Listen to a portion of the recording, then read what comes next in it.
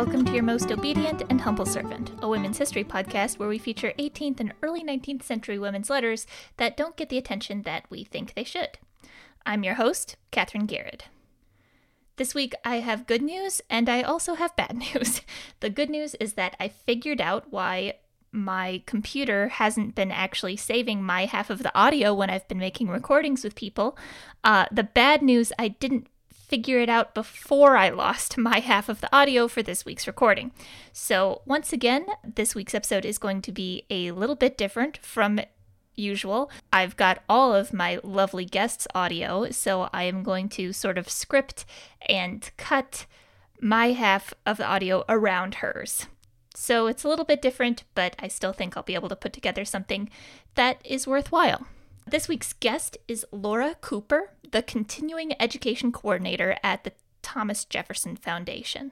And I'll let Laura explain exactly what that entails. As Continuing Education Coordinator, my primary audience is actually teachers.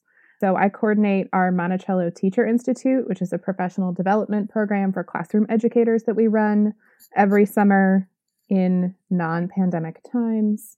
And then I also get to work a lot with staff training. So all of those guides that you see at historic sites are trained professionals who need to constantly brush up their skills and their content knowledge. So I get to help put together those programs to help them build that knowledge and maintain that knowledge, as well as some research that I get to do related to the teachers. So we are putting together a handbook of research on what makes for good professional development at a historic site or museum. And now we have 3 years worth of quantitative research to validate that with, which has been a lot of work and a lot of fun. And now we're working with other museums to pull together their experiences with and expertise from their programs, as well as teacher education professionals and teachers themselves. So Laura not only assists with training programs for the guides, she also does research and creates materials for teachers and educators who come to Monticello or who use the Monticello resources in their classrooms, and helps to create programs for other historic sites that have similar educational programs. I asked Laura, though, because when we met each other, we were both giving tours, and so her role has changed so much that it actually takes her out of the house and away from actually public interpretation of history. So I asked if there was anything that she missed or something that she particularly enjoyed about back when she gave tours, and she gave a controversial answer. I love getting to give tours to middle school students, which is, I realize, an unusual opinion, but I think if you can gain their trust, they ask the best questions and they give the most honest answers. That's a lot of fun to me. They're not inherently excited to be there, but if you can convince them that it might be at least interesting to be there, then you can have a great conversation with them. I have a lot of respect for Laura's response to this question because I also learned to enjoy middle school groups as a tour guide.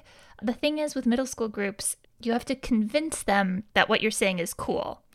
When you get a group full of fourth graders, they're just like happy to be alive, and they're in a place and they're just thrilled, and they will take literally whatever you say as the coolest thing ever. But middle schoolers, there's like social vibes going on. There's like people flirting with other people. Everybody's trying to be cool, trying to figure out if this is a cool thing to be interested in.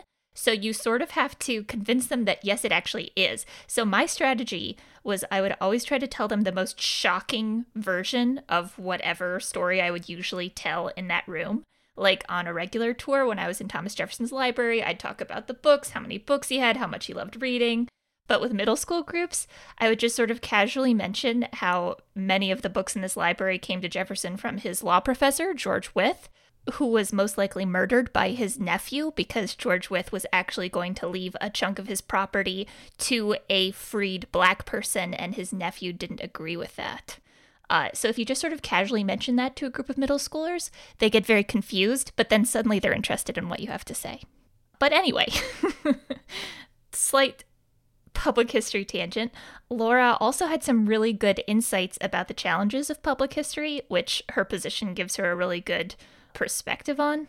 I think something that we face sort of field wide is the difference between history and memory and people's understandings of what history is. And those of us in the field often recognize history as this process where we learn new information and conclusions change, and you're looking for themes and significance. But oftentimes, the public's conception of what history is very much tied to memory and national identity, or a collection of fun facts and trivia.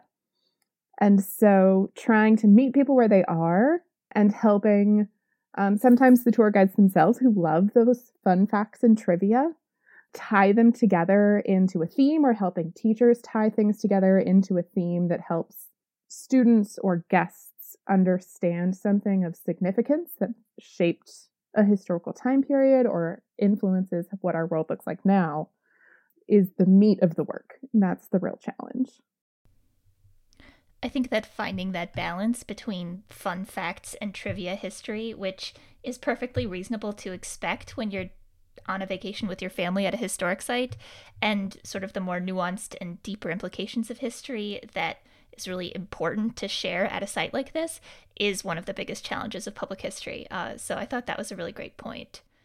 Now, Laura actually reached out to me with her idea for a letter this week, and it is a letter that if you've been to Thomas Jefferson's Monticello and gone on the behind-the-scenes tour, that's the tour where you go upstairs, you might have heard this before. Or if you chose to go on the slavery tour, you might have heard this letter. It's a very popular letter for guides to quote because it is really insightful. The letter is from Thomas Jefferson's daughter, Martha Jefferson Randolph, to her daughter, Septimia Randolph, from 29 January 1829. So I picked this letter because I actually used to talk about it on behind the scenes tours when I used to give tours more regularly. And I had a misconception of what was happening in this letter for a long time. And I think it enlightens a lot of the strained and strange household dynamics of Monticello, but also really any plantation household of this time. Now, the context for this letter is that Martha Jefferson Randolph is 56 years old when she's writing it. She's writing from Carey's Brook, the home of her sister-in-law, Virginia Randolph Carey, who she was visiting with her daughter Virginia. She addressed the letter to her daughter Septimia at Edge Hill, where she's staying with her brother Thomas Jefferson Randolph. Septimia at this point is 15 years old. So this is about 2.5 years after Thomas Jefferson's death. Jefferson died over $100,000 in debt, and Martha and her eldest son are very much still trying to sort out the finances of the estate. They've been trying to sell Monticello, but it's taking a long time. Martha's sort of bouncing around visiting the homes of various family members who might be able to support her, or one of her many, many children. Since 1826, Septimia had been living in Boston with her older sister Ellen, and she had only come back to Virginia in the fall of 1828, just a few months earlier than this letter was written. So that's sort of the context of what's going on, why people are writing from all of these places. And also a little bit of who's setting up households where make up the subject matter of this letter. But most of it has to do with an enslaved couple, in particular an enslaved woman named Priscilla Hemings and her husband, John. John and Priscilla Hemings were a married enslaved couple at Monticello. And John Hemings was an older half-sibling of Sally Hemings, so he's also a child of Elizabeth Hemings, sort of known as the matriarch of the Hemings family at Monticello. And he's born in roughly 1776 and was the joiner or woodworker at Monticello. So if you've been and seen a lot of the woodwork, even some of the furniture, that was his handiwork. The chimney from his joinery shop is one of the only remaining original structures on Mulberry Row there. And he's one of the few members of the enslaved community we know to have been literate. So there's several surviving letters between him and Jefferson, mostly about the construction of Poplar Forest, Jefferson's vacation home, outside of Lynchburg, Virginia. And this is a little odd because we know that Jefferson writes about being skeptical of enslaved people learning to read and write. But as always with situations like this, the exception worked to Jefferson's benefit in being able to communicate his vision for his home through Hemings's literacy. And then his wife, Priscilla Hemings, also born about 1776, was actually owned by Jefferson's daughter and son-in-law, so Martha Jefferson Randolph and her husband, Thomas Mann Randolph. So that division of ownership separated them for most of their marriage.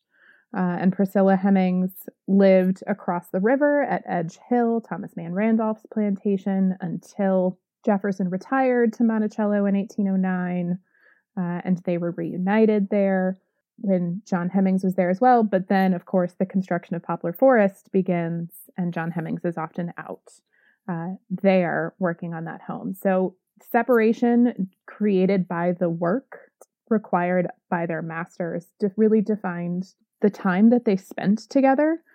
They never had children of their own, and they were very personally known by Jefferson's family. So Priscilla Hemings was one of the principal nursemaids for Jefferson's grandchildren, so all of Martha Jefferson Randolph's children.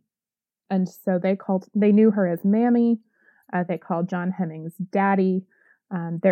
This letter is to Septimia. We actually have a couple of letters of John Hemings's to Septimia that they wrote back and forth from while he was at Poplar Forest. So they're very integral from the perspective of Jefferson's grandchildren to their upbringing and their growing up, while John and Priscilla Hemings were simultaneously integral to the Mulberry Row community as religious leaders, as family members, living their own distinct and separate lives from how the Jeffersons and Randolphs conceived them. You'll notice as we begin reading this letter that Martha Jefferson Randolph refers to Priscilla as Mammy. And the concept of the Mammy figure is obviously really loaded. And I can see clearly some sort of bad faith actors out there using the fact that Jefferson's grandkids referred to this woman as Mammy as evidence sort of backing up the kind of lost cause, gone with the wind narrative of the American South. But the Mammy as a character, as an archetype, which is to say, like the Mammy character in Gone with the Wind, this is a well-meaning, sassy black woman, mother figure, usually overweight, who cared for her white master's children as though they were her own children. This archetype never existed because it's an archetype. There's no complexity to a Mammy character. Priscilla Hemings was a human being with her own goals, her own relationships, her own position, as Laura mentioned, within the black community at Monticello that had nothing to do with the white family of Monticello. And you shouldn't erase that just because of that particular very loaded word. Now, her relationship with the children that she raised is always going to be interesting because obviously human beings interacting with other human beings, there are going to be relationships.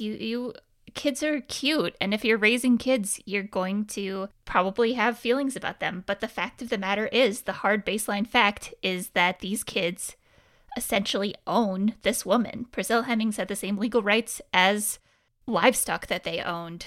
So she was both a mother figure and very literally property, which is part of that complicated relationship that Laura mentioned. And this letter actually demonstrates that complexity in a really interesting way. I mentioned earlier that the letter has to do with the settlement of Thomas Jefferson's estate. So I'll let Laura tell you a little bit about that.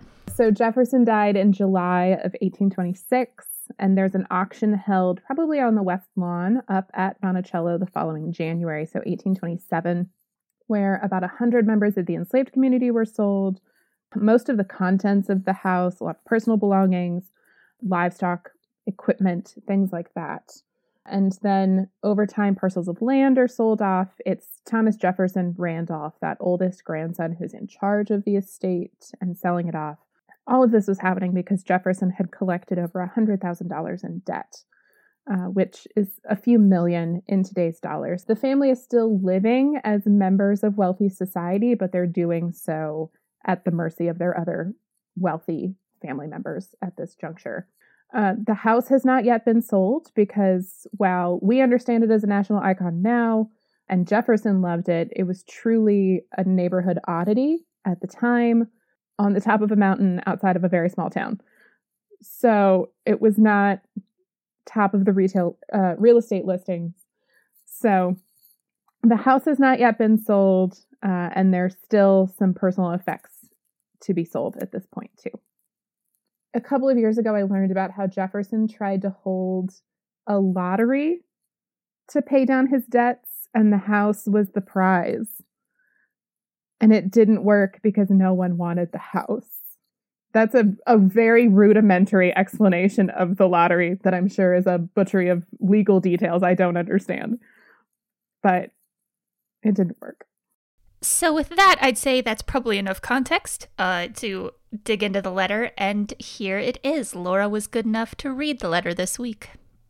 Dear Septimia, I am very sorry that there should have been any difficulty about your mammies going to live with James. I had promised Priscilla that she might go with her husband when I broke up housekeeping, before I knew what James' arrangements would be, and have once pledged my word I do not feel at liberty to retract. Of course, when I mentioned the plan to him, it was understood on my part, and I thought also by him, that it was conditional, but if she is unwilling, I do not wish to force her. And as nurse to my children, she has claims upon me that I must always acknowledge. I hope James will be able to make some other arrangement. In a letter which Virginia received from Nicholas a few days ago, he begs Jefferson to enclose the catalog to Mr. Madison to be forwarded to him for immediate publication, and that the books had better be packed and sent off as soon as possible. The beginning or the end of the session makes a great difference in the capability of purchasing with the members, who lay out their money much more freely early in the session than late. You must not be surprised if we overstay our time a week or so. Your Aunt Carrie and the girls are very urgent that we should, and as Hannah may not have arrived, it is of little importance except that good weather and dry roads will very much determine us. Adieu, dear daughter. The next letter will be to your sisters. I believe you love me if you do show it by gentleness of deportment and industry. Remember me most affectionately to your sisters, Jane included, your brothers, and the children, and believe me your most affectionate mother, M. Randolph. So as you can tell from the first paragraph of that letter, there was some confusion over whether or not Priscilla Hemings was going to go live with Martha Jefferson Randolph's son, James Madison Randolph. Apparently James wanted Priscilla to go with him. He was moving away and starting his own household, but Priscilla would not go. She refused to go. It seems to me from the letter that Martha Jefferson Randolph had promised Priscilla Hemings that she would be freed after Jefferson died and would be able to live with her husband, and then kind of forgot about it, and at some point suggested to James Madison Randolph that he take her with him when he left the house. And then when he brought that up to Priscilla, she said no way. So this is an interesting situation where Priscilla's wishes on where she wanted to go won out over a white family member. I had just assumed that because Priscilla Hemings had raised these grandchildren, that when James Madison Randolph asks his mother to have Priscilla, that he's sort of planning for Priscilla Hemings to come raise his children. And then I remembered that James Madison Randolph never gets married or has children and actually died rather young. So I was like, wait a minute, what's happening here? Reached out to Lisa Francavilla at the Papers of Thomas Jefferson, the retirement series, who's an expert on these family letters. And at this point, James is, as we mentioned, 23 and has just taken over one of the farms at his father's plantation, Edgehill. And so this sort of brand new understanding of where James Madison Randolph was at in his life struck me, right? He's not looking ahead to the next generation. He's actually just still looking to continue being cared for by someone he knows and trusts. He's a young man out on his own for the first time and doesn't know how to take care of himself and wants someone familiar and comforting to come take care of him, which felt familiar.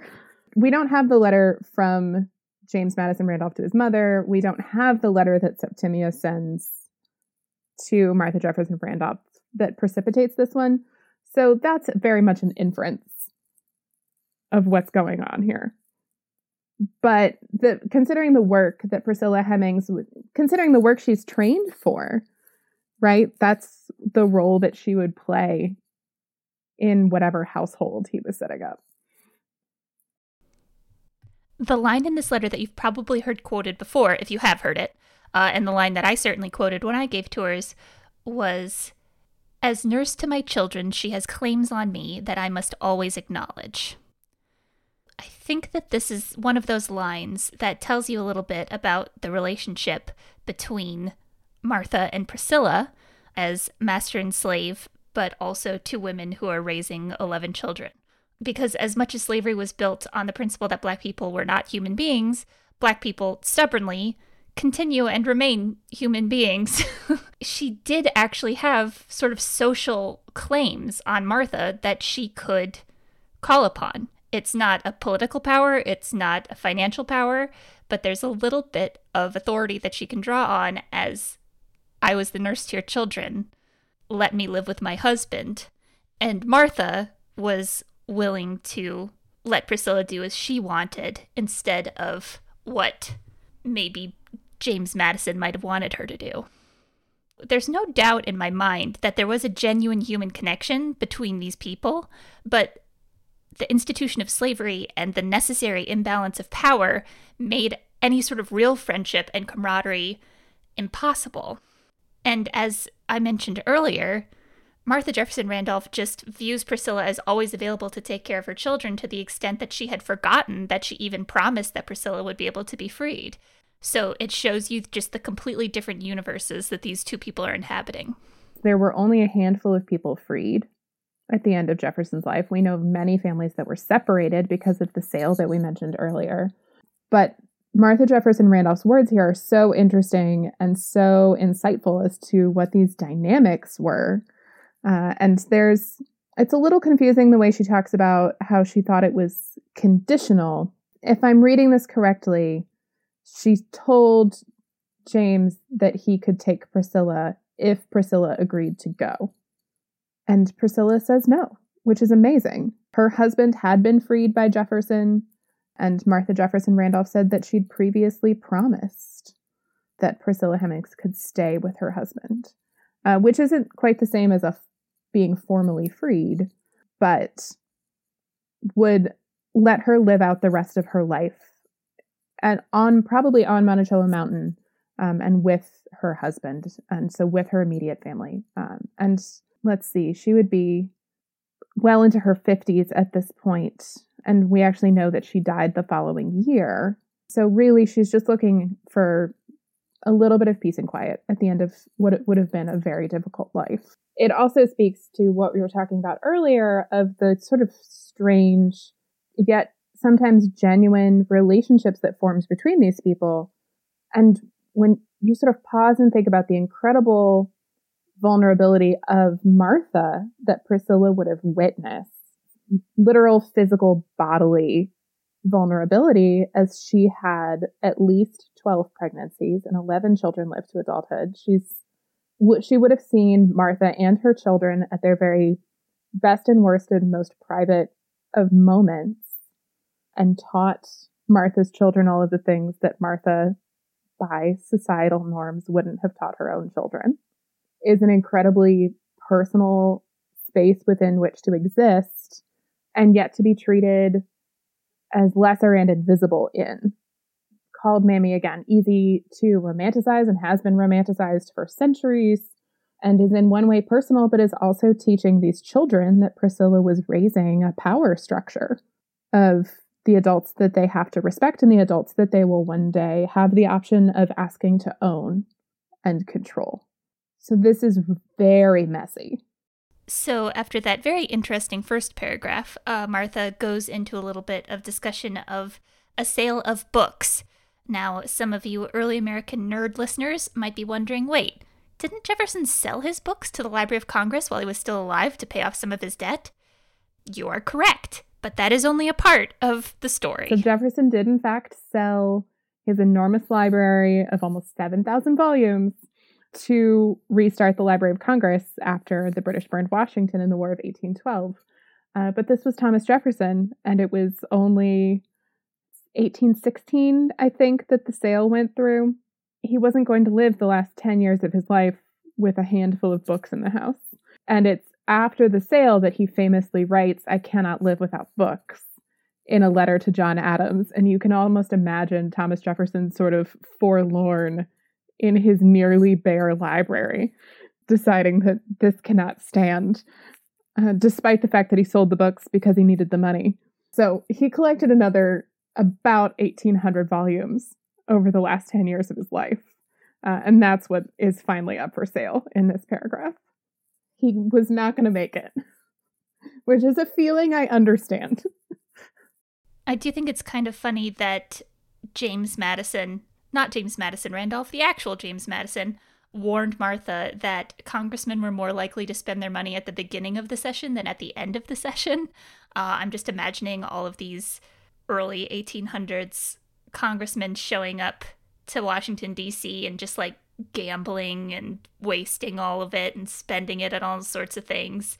That's sort of the way I imagine these things work. If you read George Washington's diaries during his visits to Williamsburg, that's very much how these things worked. But hey, I could be wrong. Also, I want to point out that this book sale and the sale of Jefferson's letters that the family published into volumes to try to make some money did not make as much money as they hoped, in part because really exciting new political events kept happening. Things like the election of Andrew Jackson would happen at just about the time that they were trying to get people excited about Thomas Jefferson's letters, and it really made it difficult to stir up any sort of enthusiasm. That's going to still get caught up in the politics of the day, in what kind of credibility the name Thomas Jefferson's going to get you in that moment. And Jefferson and Jackson were both Democratic Republicans, but they're very different styles of Democratic Republicans. So the intellectualism of Jefferson was not going to be as popular in that moment, which was true when Jefferson sold his his biggest library to the Library of Congress. They did not sell for as much as he thought they should. And it's a short letter, but I couldn't let that final paragraph pass without commenting on it. I believe you love me. If you do, show it by gentleness of deportment and industry. It is classic Jeffersonian parenting. It's gentler than what her father would write. It's gentler than what she wrote earlier on as a parent, because she wrote some letters when her oldest children were very young, where she was very worried that they were going to be stupid. The one I'm thinking of is a letter to Jefferson and sort of an update on the children. And her saying, I don't know. I'm not sure how they'll turn out. Laura brought up a quote from another Martha Jefferson Randolph letter, and of course I had to look it up because it is one of my favorites of Martha Jefferson Randolph's quotes. So this is a letter that Martha wrote to her father in 1801 when her children were still quite young. People who've been listening to the podcast for a while will probably recognize these names.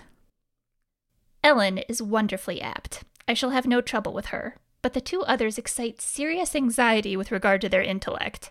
Of Jefferson, my hopes were so little sanguine that I discovered with some surprise and pleasure that he was quicker than I had ever thought it possible for him to be. But he has lost so much time and will necessarily lose so much more before he can be placed at a good school that I am very unhappy about him. Anne does not want memory, but she does not improve. She appears to me to learn absolutely without profit. So, not mean. She's not like calling her kids blockheads, but that's a little rough. There's that 18th century parenting and education style again.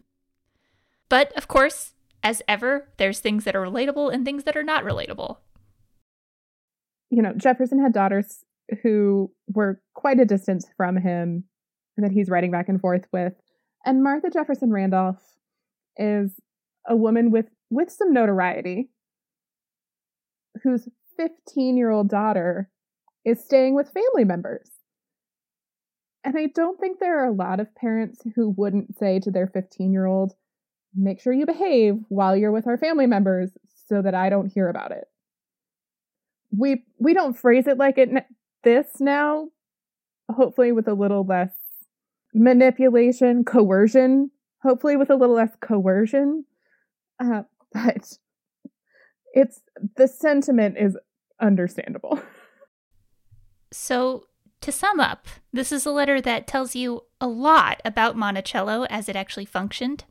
To me, it's a challenging letter because there's so much in it specifically regarding slavery and 18th century education, and even just the complexities of trying to settle an 18th century estate that makes it a little bit hard to relate to, while at the same time having these sort of poignant moments in it that tells you a lot about Martha. So just because it's a little bit difficult to wrap a 21st century brain around. That doesn't mean it's not valuable. Both of us, once upon a time, would talk about this on the behind the scenes tours at Monticello, in spaces that were very much women's spaces and were defined by these interactions between the owning family and the enslaved. And so it's really the first paragraph of this letter that caught my attention. And I think it's these nuances and intricacies of legitimate interpersonal relationships that were always defined by the power structures of race-based slavery. That's, at the end of the day, that's what decides the dynamics.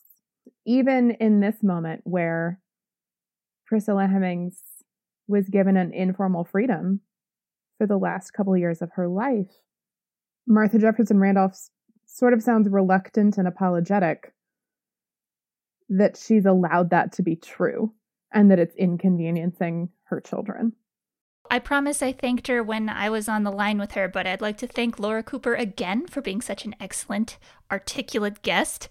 It was a pleasure to have her on the podcast. Listeners, thank you very much for listening. Feel free to check out the letters that we've worked with in the show notes. And as ever, I am your most obedient and humble servant. Thank you very much.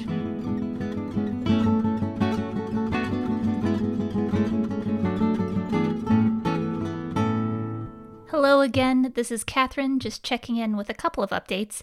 I'd like to thank all of my lovely and wonderful listeners. I recently had my very first submission of a letter to the podcast via the website. So, Kimberly, thank you for your submission. I've got that letter lined up for a future episode. It was a great pick. If anybody else listening has an idea of a cool 18th or early 19th century letter or woman or correspondence or diary in mind, if you work at an archive and you're sitting on some of these documents that you just think are so cool that you want to share, get in contact with me. I would love to feature them. I'm not an expert on everything, but I'd be happy to talk to you about what you know more about. You can contact me on Twitter at HUMSERVT.